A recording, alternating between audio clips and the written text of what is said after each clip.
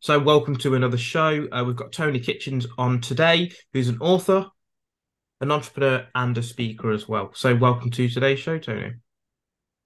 Thank you, Devon. Appreciate you having me and look forward to sharing some time with your audience today.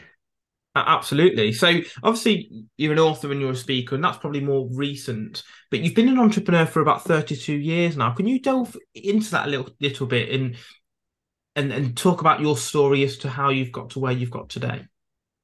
Yeah, absolutely. I was actually in college, and as a young kid, probably 7 or 8 years old, my uncle who lived in Puerto Rico would come visit us in Chicago. And when he was there, I was just this little boy sitting at the kitchen table with my uncle Ben, my mom and dad, and they would be talking about his travels and the people he met traveling around the world, trying to close business deals, the ups and downs, and drinking coffee sitting out in Italy. And I just found that it was amazing. This was, of course, before the internet. And I was just absolutely amazed at that lifestyle. And I said, I want to be able to do that when I get older. And that was the first time that I remember actually speaking to an entrepreneur face to face was my uncle, who started back then. Fast forward to college, I was in college studying computer science at the time, and I was bored out of my mind. I was just terribly bored because the path that our instructors were leading us down was to become programmers, sitting in the basement somewhere drinking Mountain Dew, not having much interaction with other human beings for hours and hours. And I said, that's not what I want to do. And I became extremely sad about what my prospects would be. And I said, that's not the life I want to live. And I decided to leave college. And when I left, I went and interned for a small tech company in Chicago, got discovered by some guys over at IBM because we were working on a project with them. And one of the people who was my mentor even today, George Gower, said, hey, you should be on the sales side, not on the technical side, because that's where the opportunities for growth are. And I started my business at that point back in 1991, started a tech company and had that company for 29 years.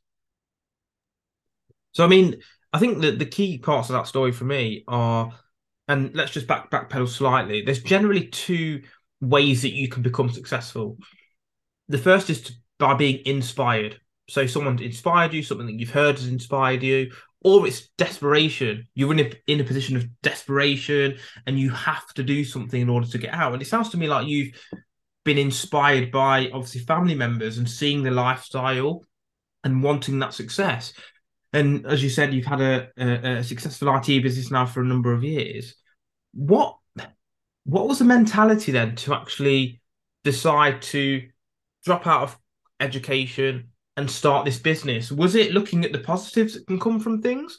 Was it just saying that I will burn the bridges and start this? What was the thought process behind going for it, basically? Yeah, that was a great question. People think about business and they think about people describe it as taking a leap. You're just jumping off of a cliff. And that's not the case.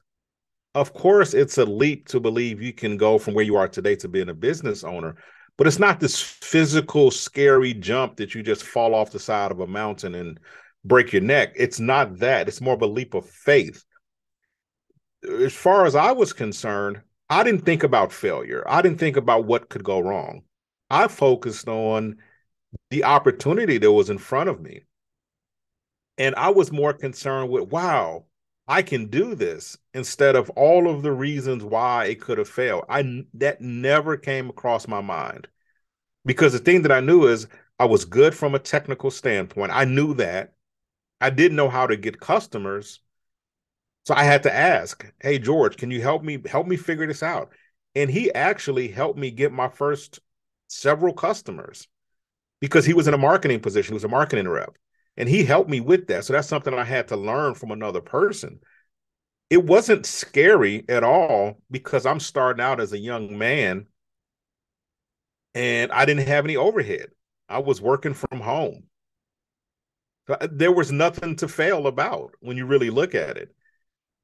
The scary thing looking back was if I would have really tried to scale, if that was an idea that I had from day one, who knows where I would be today? Because when I started out, I wasn't thinking about having this huge, massive company. I was thinking about, hey, I really want to do this tech work. And I know I can do it. I know I can get some customers. I'll probably give me a couple of cool cars along the way. I'll be able to pay bills.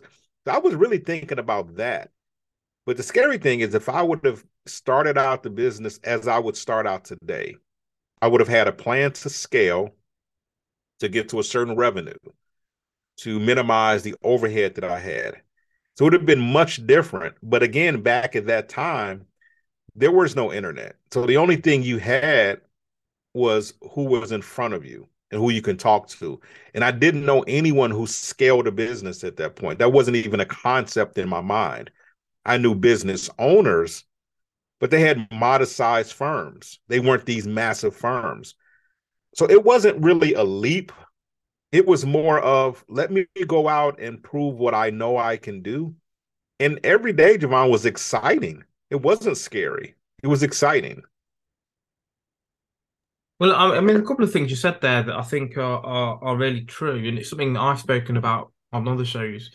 If you go into a business looking at the positives that can happen, think of all the money I'm going to make, think of all of the people I can help serve, think of the travel, etc., you're more likely to start the business. Versus if you were to look at the negative side, as you said, oh, what if I lost money? What if this happened? You're unlikely to start the business. So what you're saying then is by looking at the positives, at least you start the business. Doesn't mean it's necessarily going to be successful, but at least you make the inroads to actually start the business. And you're now fast forwarding to where you are today, saying, well, what if I'd have done this instead? What if I'd done that? And life's very easy in hindsight, isn't it? And at the time, you would have dealt the cards that you were dealt. The question I have then would be that if you're having those thoughts of scaling, could you not scale now? Yeah, absolutely. And I closed that company in 2019. But here's the thing. So I still have two companies that I run today.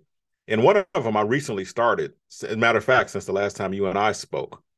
And I have a 5-year plan for that business. That's it. It's going to live 5 years, and then it's either going to die a slow death by me, putting it out of its misery, or I'm going to sell it.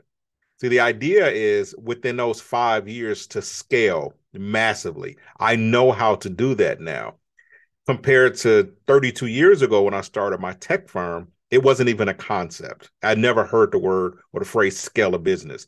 So, yes, I'm very deliberate today with the hindsight and the past experience.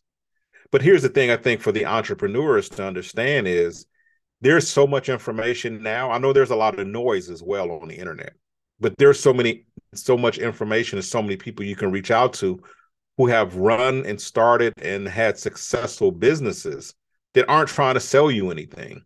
They're just other business owners as well, going through life and dealing with the ups and downs, that all of us can find a mentor, someone who can help to say, okay, here's where I am in my phase, in my part of the journey. Can you give me perspective? What were you dealing with at this time? What are some of the pitfalls to avoid? And that's extremely important.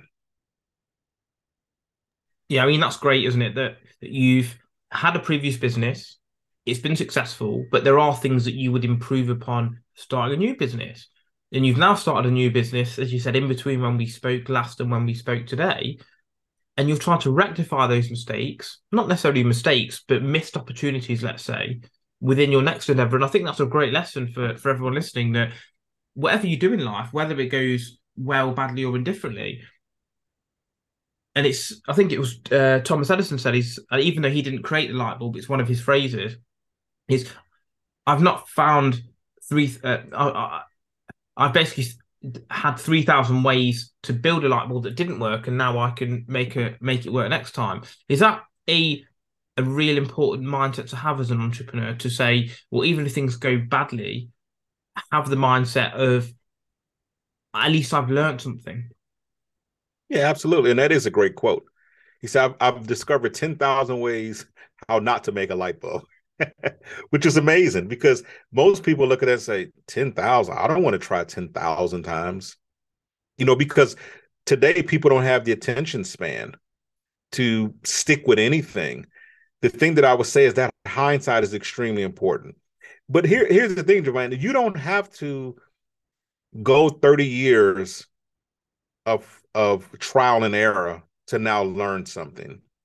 Again, you can accelerate your growth. You can accelerate your success in business by working with consultants, to working with coaches, to having a mentor, because those people will help you leapfrog past some of the things that if you didn't have any guidance, you're going to go through them, but you don't have to go through them to be a good business person, right? When you teach a kid how to ride a bike, he doesn't have to fall and break his leg in order to be a good bike rider. You teach him a trick. If you're going to fall, let the bike fall, make sure you stand up. That's not cheating. That's showing him how to get through and accelerate, how to become a better bike rider faster. He still has to pedal. He still has to balance. Same thing in business. So we don't have to go through 20, 30 years of mistakes and challenges. We just need to get with someone who knows how to do it. But the thing that I would say is that, yes, everything that I've learned in these 32 years, I bring it to bear in the consulting work, what I do, that I do with small businesses, right? So I'm able to see firsthand some of the things that they're doing and say, let me give you an example of how I did that exact same thing and how it didn't end well. Again, you're able to help people. And the only way I'm able to have that wisdom and knowledge and experience is because I went through it. There's so many lessons that you and I and the audience members can learn from the things that we go through that, and to be honest with you, some of the things are more valuable if we go through them as opposed to someone else telling us about it, right? How many times have you heard as a kid, don't put your hand on the stove? You hear that, but you don't really know what the impact is until you feel it. But when you feel it, you will never do it again. And it's the same way in life with the lessons. Sometimes we just have to learn the hard way. Yeah, it's definitely a balance, though, isn't it, between jumping off a precipice and dying splat, and being told don't jump off that off the edge of the mountain, as you spoke about earlier. And it's really getting that fine balance. But I agree. I think lessons learned personally resonate much more deeply than those that are being told by others. But then also you need to learn from the mistakes of others. So it's about getting that balance, isn't it? In terms of your mindset, then, so your mindset before starting this business 30 odd years ago, and your mentality when you were running the business, how was that? How did that change over the course of time? Now, that's a really, really good question. And the reason it's a really good, it was a lot of reasons, a really good question, but it's a really good question because of this. When people look to start a business, and this is the mindset, the first thing they say is, well, there are so many people doing that, I won't be successful. Well, if there are a lot of people already doing it, that means that there's a proof of concept. That means that there are clients out there willing to pay for this service or product. So that's not a bad thing. That's a good thing. So now jump in and figure out how to deliver that same product or solution, but in a different way. Put your own twist on it. That's one thing. The second thing I think from a mindset standpoint is, again, there are a million reasons why businesses fail. That doesn't mean that it's going to happen to you because it happens to someone else. There are so many little intricate details that are involved in life and in business. And you don't know all of the details of why someone was successful or why they failed. So to make the assumption that you can go out and make the next Tesla is a bad assumption, right? Or to go out and think that you're going to fail like Silicon Valley Bank is a bad assumption. So what we have to do is understand that we're unique. Our situations are unique in a lot of ways.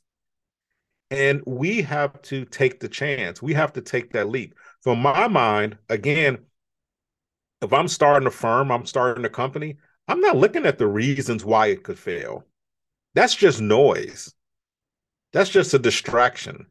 What I'm looking at is, who can I learn from? Who can I model myself after to be a good salesperson, to be a good manager, operator of this business?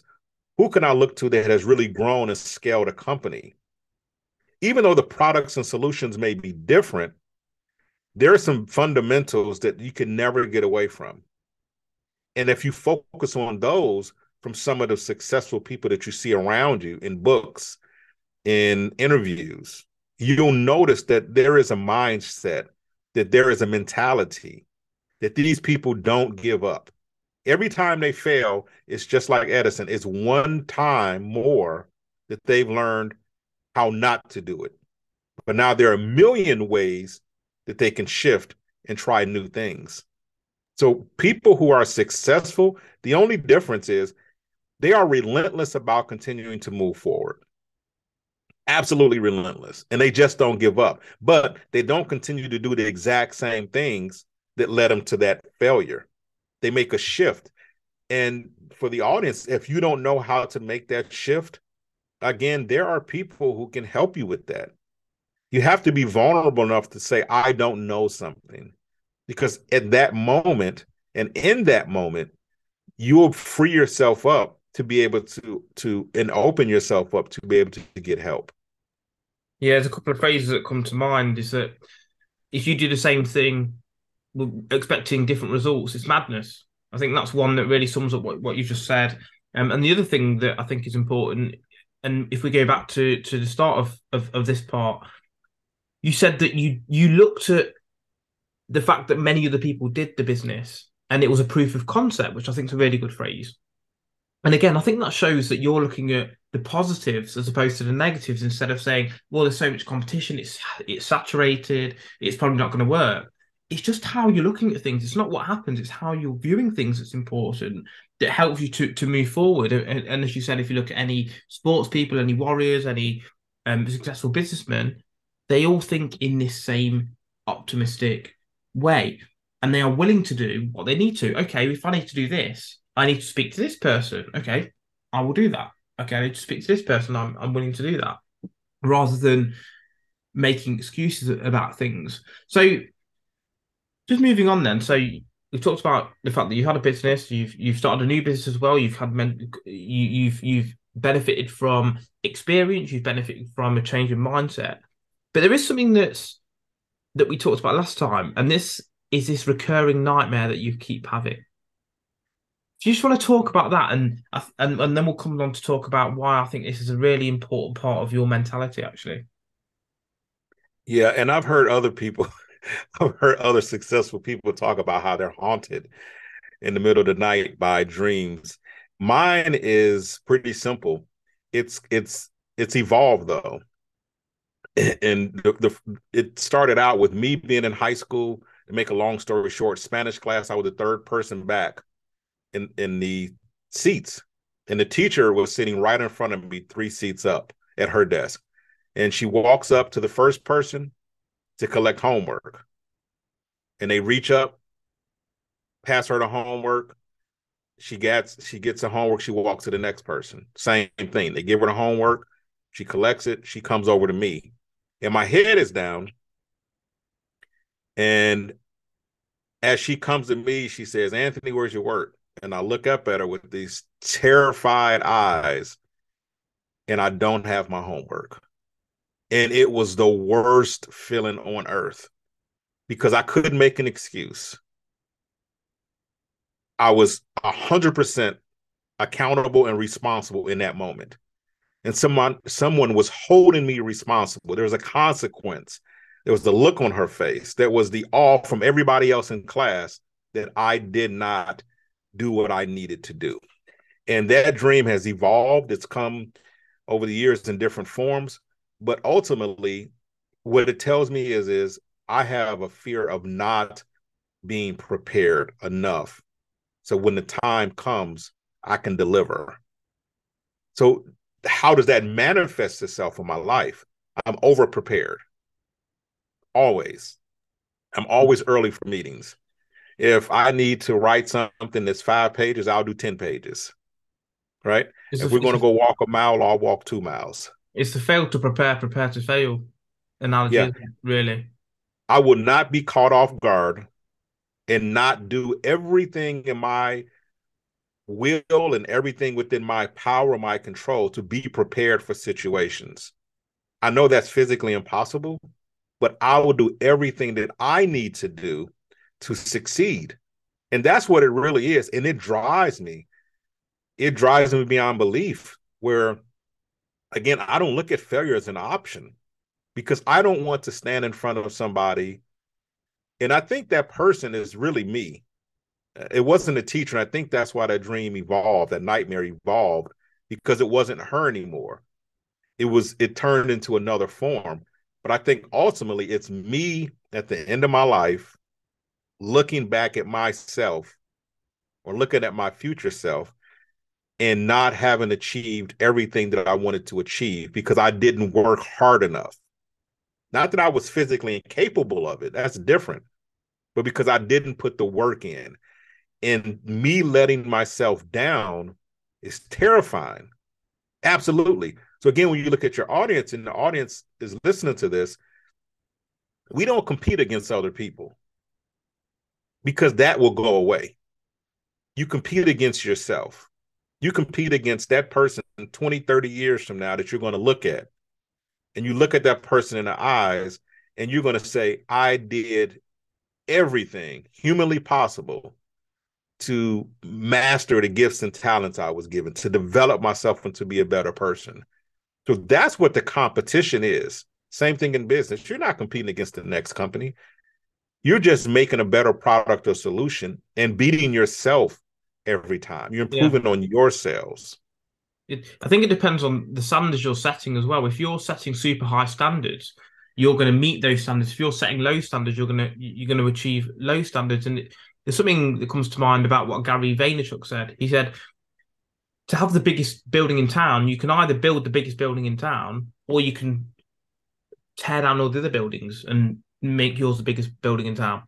Now, the first one is where success comes from, not ripping everyone else's businesses open, but actually making yours the biggest and strongest business. And as I said, it comes down to the standards you're going to set. In terms of the position of being or underperforming, let's say, where you've not reached your full potential. We spoke last time, didn't we, about Miles Monroe and a couple of phrases. One is the bed analogy he gives, that when you're on your deathbed, you don't want all of the gifts that you had been given to be misused, basically, and the gods coming around to you saying, look, we gave you this because we felt you could use it, and you're saying, actually, I didn't use it. There's another phrase, though, isn't there, that you're quite an advocate for Miles Monroe. Can you, Yeah, can and you that let me know is, what that is? yeah, the other one that I really like is there are a lot of dreams in the cemetery, right? Which means that a lot of people had dreams and ideas and goals and they died with them. Les Brown, who was a big fan of Miles Monroe, said it this way. He said that most people die around the age of 26. They just don't get buried in their 60s or 70s. So when do we stop dreaming? Or more importantly, when do we take our dreams and bury them? And that's the thing that both Miles and Les are alluding to, which is at some point we give up. We give up on the things that we want to do and the places we want to visit. Here's the thing, Devon, there are so many things that I want to continue to do in life. And the thing that I would say to your audience is you have to have a target. If you're shooting, for example, you don't know if you're a good shot if you don't have a target you're aiming for. Because you need to walk down range, you need to look at that target and see if you hit it or not. And if you hit it, is it close to the center? If not, go back and try again. If it's not on target at all, you really need to practice. But if you don't have a target there to evaluate and help you grade yourself, you have no clue how you're performing. And that's the thing that I think that audience members should be comfortable with. When I started out, my goal wasn't to become a philanthropist and help people around the world. That wasn't my goal. My goal wasn't to do a lot of the things that I did in business. My goal was to provide a financial stability, financial freedom for myself and for my family and those around me. I wanted to travel. I wanted to drive a nice car. I wanted to get the house that I wanted to have. Those were targets. And you have to be comfortable as humans to have targets. We are human beings, and there are physical things that we want to obtain in life, right? It is more comfortable flying first class than the last seat at the back of the plane. There's nothing wrong with that. Because if that's what it takes for you to work harder in your business and work harder in your life because you want to sit at the front so you can have a full meal and you want to have a reclining seat, that's okay. There's this notion going around that we should not want things. We should not want a bigger house or a bigger car, this, that, and the other. We absolutely should, because if you think about it, Jeevan, the people are telling you that you shouldn't care about those things are all the ones that have them. That's true. They've just gotten to a point where they understand that life will continue to happen. You'll still have ups and downs in life, but you don't see any of them getting rid of their houses and cars and living in a tiny home, except Yeah. Elon, Yeah. right? So what that tells me is it's okay to have a target when you're starting out, which is a physical asset that you want to acquire, because that's going to give you a determination of where you are and how successful you've become. But more important than that, you will evolve into a different type of person, though.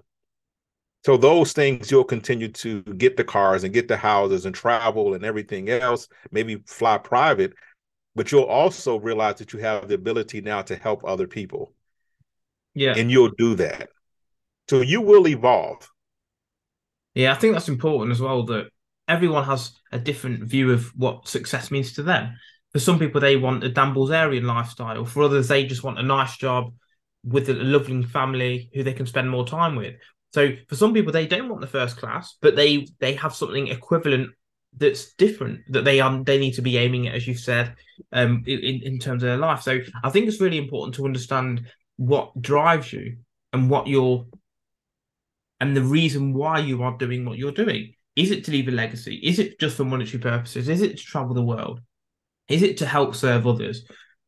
Is it so you can provide for your little kids? What is it? And I think that's going to help you to give yourself the drive and determination that you need. You obviously mentioned a real ambition or goal to provide financial stability for yourself and your family. And I think that's a great, fantastic goal that's helped you to achieve what you need to achieve.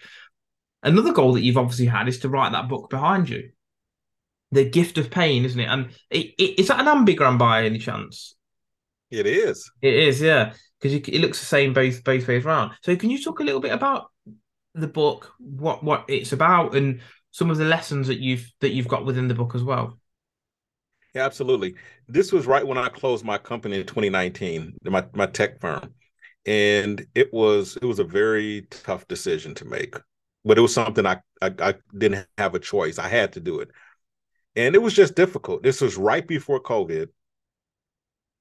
And imagine doing something for 29 years and then all of a sudden you're not doing it anymore. The shift in your mind, the shift in your body, your daily activities, all of that changes. And I was just at this point, and I had to figure out, Jeevan, how I was going to get through this time. So I sat down, just opened the laptop, opened Microsoft Word, and just started typing. Had no goal of writing a book. What I was really doing is just journaling. And I wanted to go back and think about the times that I had challenges and how I got through those. And I would just type and type and type. And 110,000 words later, I thought to myself, this is information that other people need to hear. Then I started to formulate it into chapters, and then it became a book.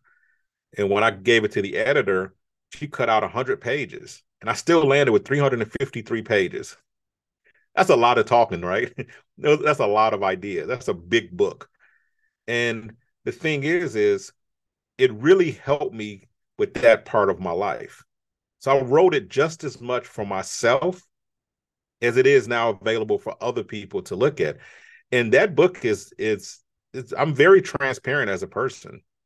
I mean, I talk about, a lot of different challenges in there and the range of emotions that come along with them. And especially for men, that's something that we need to hear, because the world will have us believe that we shouldn't be affected by certain things. But that's what the book started as. And the gift of pain, which is the title, and the ambigram, just like you just mentioned, if you look at the cover, the word pain at the bottom is in blue.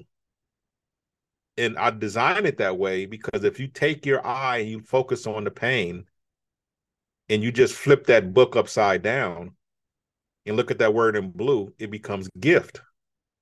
So in life, if we change our perspective on what was painful, what is painful, 100% of the time, you're going to see growth. You'll see resilience. You'll see determination. You'll see strength in yourself. Now, it may take years to get past that pain, or it may take days or months. But every bit of pain that I've experienced, the loss of family members, loss of a business, whatever it is, I can look back and pick out one or two or 10 things that I'm blessed with and that have been gifts for me, even though in the time that they were happening, I never imagined that I would get anything positive out of those Yeah. situations. That's for me is one of the crucial things about life is that we look at stories all the time, don't we? And we see the start position and the end position of this person started with nothing and they now ended up with this. And during that time frame, they had the up and down spiral. And people love that story, don't they? Because they say, well, he's gone through all this and he's ended up with the end result. But what they don't try and understand, it took me a lot of thinking to try and empathize in this situation and say, well, how do you think that person felt, let's say mid-story, at the bottom of that trench?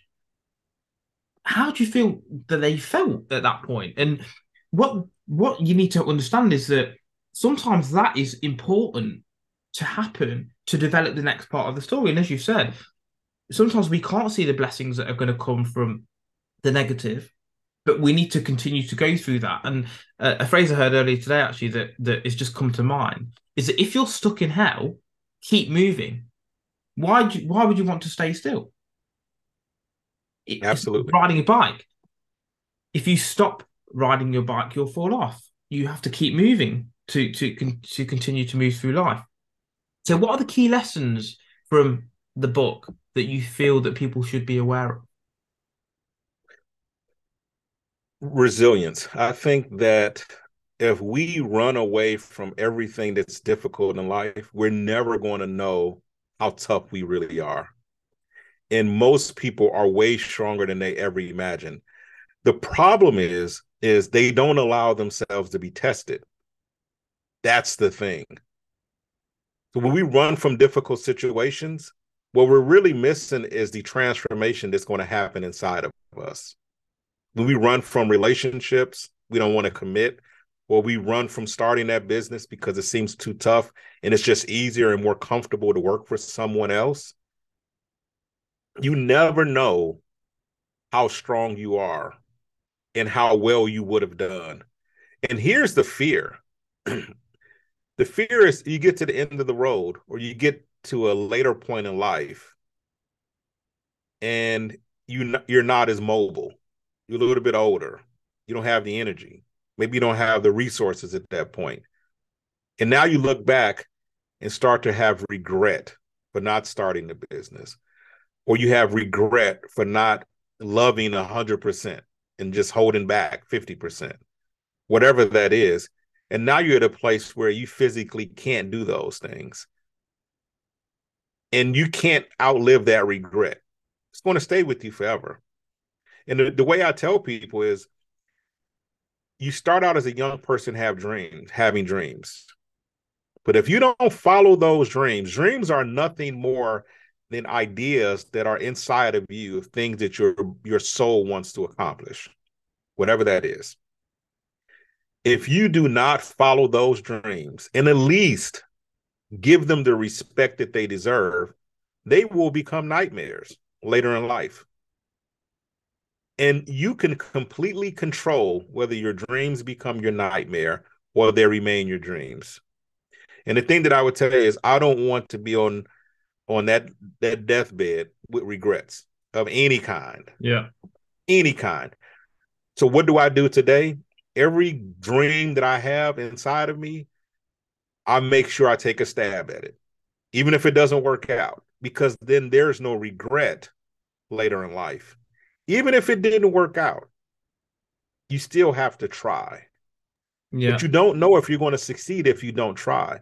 So for everybody listening, that's what you have to do is you have to try. You have to take the steps moving forward and not be so afraid of the consequences. Here's the thing: is as much tragedy as I've seen in my life, and as you have, and all of us have had, with there are a few exceptions, I think, but most of the time, the fear that your mind puts into you about how things would turn out, it is never quite that bad.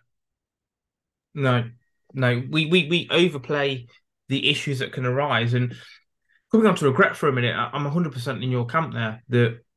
The regret of doing something and making a mistake is better than the regret of not doing something. And I contemplated on this for a while and tried to understand exactly why that is.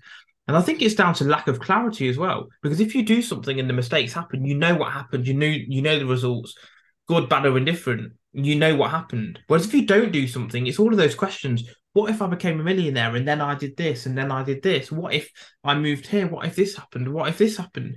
And it's the mind can't deal with that. And we as individuals want to at least try and fulfill our potential. And when it comes to ideas, and I love that analogy with regards to ideas, I'm a strong believer that we get ideas that we can achieve. You'll have our different ideas to me. I won't have an idea of becoming a professional sprinter because it's impossible for me to achieve that. But I have ideas that are within my sort of remit of achievement. Do you believe that? Do you believe that, as you sort of already said it, didn't you, in terms of your soul?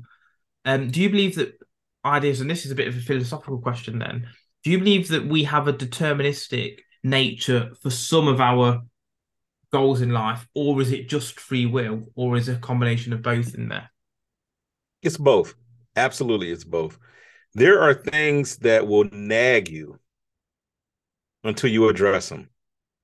And here's the thing: I have friends that are older, 60s and 70s, and they'll listen to this podcast and they'll know who I'm talking about. And one of them has a very successful architectural firm, and this is what he's been trained to do. Has done some amazing work. And when we would sit down, me and my wife and him and his wife, we would sit down and I say, what is it that you really want to do? If you can just stop what you're doing today and do something else. He said, I would paint. I would just take my easel out on the beach and just paint. But I can't because I have to pay bills. That feeling that he has inside of him is never going to go away because that's what his heart wants to do. The mind and the body are going with the architectural work because as humans, we have to pay the bills. You got to pay the lights and the water bills and the mortgage. But the heart, that feeling that you have inside, that's divine, period. That's something your heart wants to do. And the thing is, you can easily shift careers and professions and make more money doing something in a different profession. But that dream in your heart is not going to go away. And most of the time, the dreams in your heart have nothing to do with finance either. Yeah. It's typically a state of being. Yeah. You want to get to a state of being where you are a different version of who you were. So it's both. It's the from philosophical standpoint, it's the divine, and then it is your free will because the free will we can't over or underestimate that. And the free will is what do you as a human being who walks the earth, who has expenses, who has friends, who has responsibilities, how do you want to live? And the thing that I would say is this: there's no nobility in poverty. And that's a line from a famous movie called Wall Street back in the day, Michael Douglas. There is no nobility, meaning that struggling and just getting by, it's not something that any of us should aspire to. whether it's financially or whether it's even in relationships. It's staying in a bad relationship just because that's something that you're used to. You deserve better than that, right?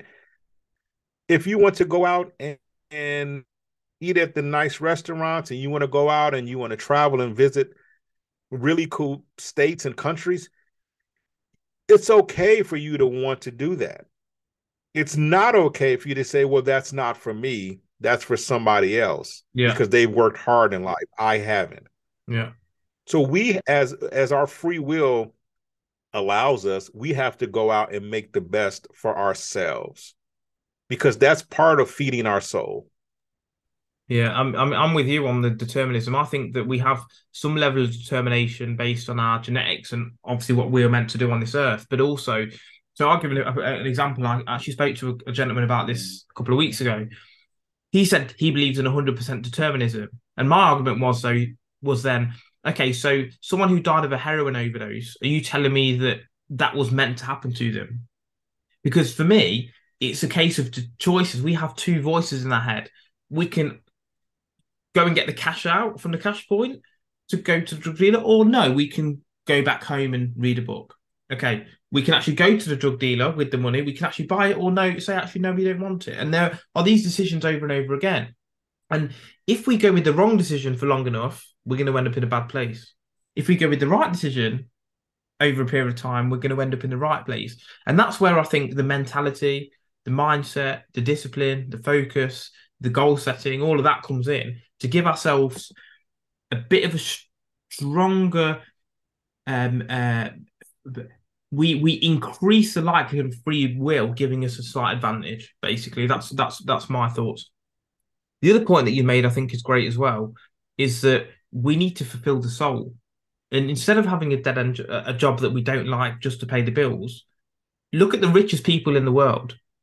They started that business or do that sport or play that instrument or sing that song based on their love for that, as opposed to looking at the financial rewards. And once they've actually built that love and they want to practice and they have an actual gift for it, the money that just comes in. There's a quote in the Bible, isn't there, that your gift will make room for you or bring you among great men. And I think that's a really great point that if you have a gift, you should be looking to pursue it. Are you an advocate for that? Oh yeah, I mean that's 100% correct. And what I found in business was we got really good at what we were doing, and it becomes a machine. It's a series of processes, and the better you are at anything, the more fruit you're going to produce. Put it to you like this: when I lived in Puerto Rico, when we first moved there, we planted mango trees back in our garden and backyard. And it rained. Of course, you don't even have to sprinkle. It rained a lot. It's an island. And we just made sure that we nurtured those trees. We took care of them. And after this huge hurricane that happened in Puerto Rico, one of those trees was just knocked down. It was uprooted. It was just laying on its side. We had to hire a bulldozer to come in and lift this tree back up. And I remember standing there looking at this tree and I'm thinking, it never produced any fruit. And now it's never going to produce any fruit. Never. But we'll keep it. We didn't want to kill it. We'll keep it just as a shade tree. Nice tree. And probably within a couple of months after that, this tree that we planted about 7, 8 years before just started kicking out mangoes like crazy. I mean, we didn't even notice that mangoes were growing on the tree. There were so many mangoes all on the ground that we were able to give them away. So when you go from fertilizing your soul, just like that tree, it's still growing inside of you. You don't necessarily see the fruit unless you take care of the soil. So how do we fertilize and nurture our souls? We have to give our souls what it needs, which is, what is our meaning in life? What is it that we enjoy? Spending time with other people, the human connection. And the fruit is going to be the relationships. That's what we get out of that. The relationships with your friends and family members are all that you have at the end of the day. Yeah. And the better nurture your soul, the better your relationships are going to be because you're going to be more natural. You're going to be more, empathetic toward people. And that's the gift. That's where wealth comes in. So what you're saying is that instead of focusing on the yield of that tree, focus on the process and the love, and you will then get that delayed payment in the future. And we see this all the time. People don't want to give up that job because that pays you money at the end of every month, 2,000, 3,000, 4,000. If they worked on something for a period of 12 months, there'd be no payment, but then there may be a £200,000 payment in a few years' time. And that's what people don't necessarily want to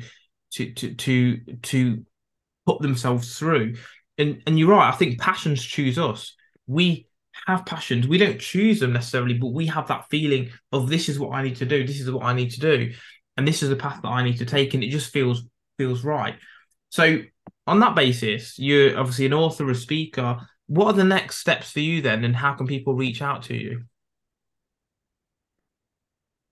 I don't know that my story will ever end, really, because as an entrepreneur, a business owner is just someone who owns a business, right? They sell a product or service. An entrepreneur is someone who always sees opportunities. So I'm always open to new ways of learning. I'm open to new ways of doing business. I'm open to new ways of helping people. So I don't know that my story ever ends until it's over. And today I would say I'm not starting another business, but 2 years from now, I'm probably going to start another business because I'll see another need. So at this particular point, I am doing a lot of consulting work with small businesses, 1 to 25 people. I love that space, just like we just talked about, where you can actually help people and really accelerate their growth, not just as a business itself, but the individual. Because if you can help the individual, that would translate into their business. But I'm open to connecting with people. They can reach me at tonyrkitchens.com. I'm extremely accessible. That's probably what makes me unique as an entrepreneur. That I want to connect with people. I like the human interaction. I like to speak with people. So if they reach out to me, my phone number is there. They can call, email. It's no problem because all of us are in this together. That's the reality. All of us. You've never been on an airplane by yourself because Yeah, there are a lot of people looking to go where you're looking to go. And that's love it, part of the journey. love it. And the thing is, I think with you mentioned opportunities a couple of times there, we need to start seeing problems as opportunities, don't we? And I've got a little bit of a joke about that actually. That I don't have a drinking problem; I have a drinking opportunity. So, That's amazing. but yeah, and I think the other thing that you said is true as well that we are the sum of the moving parts.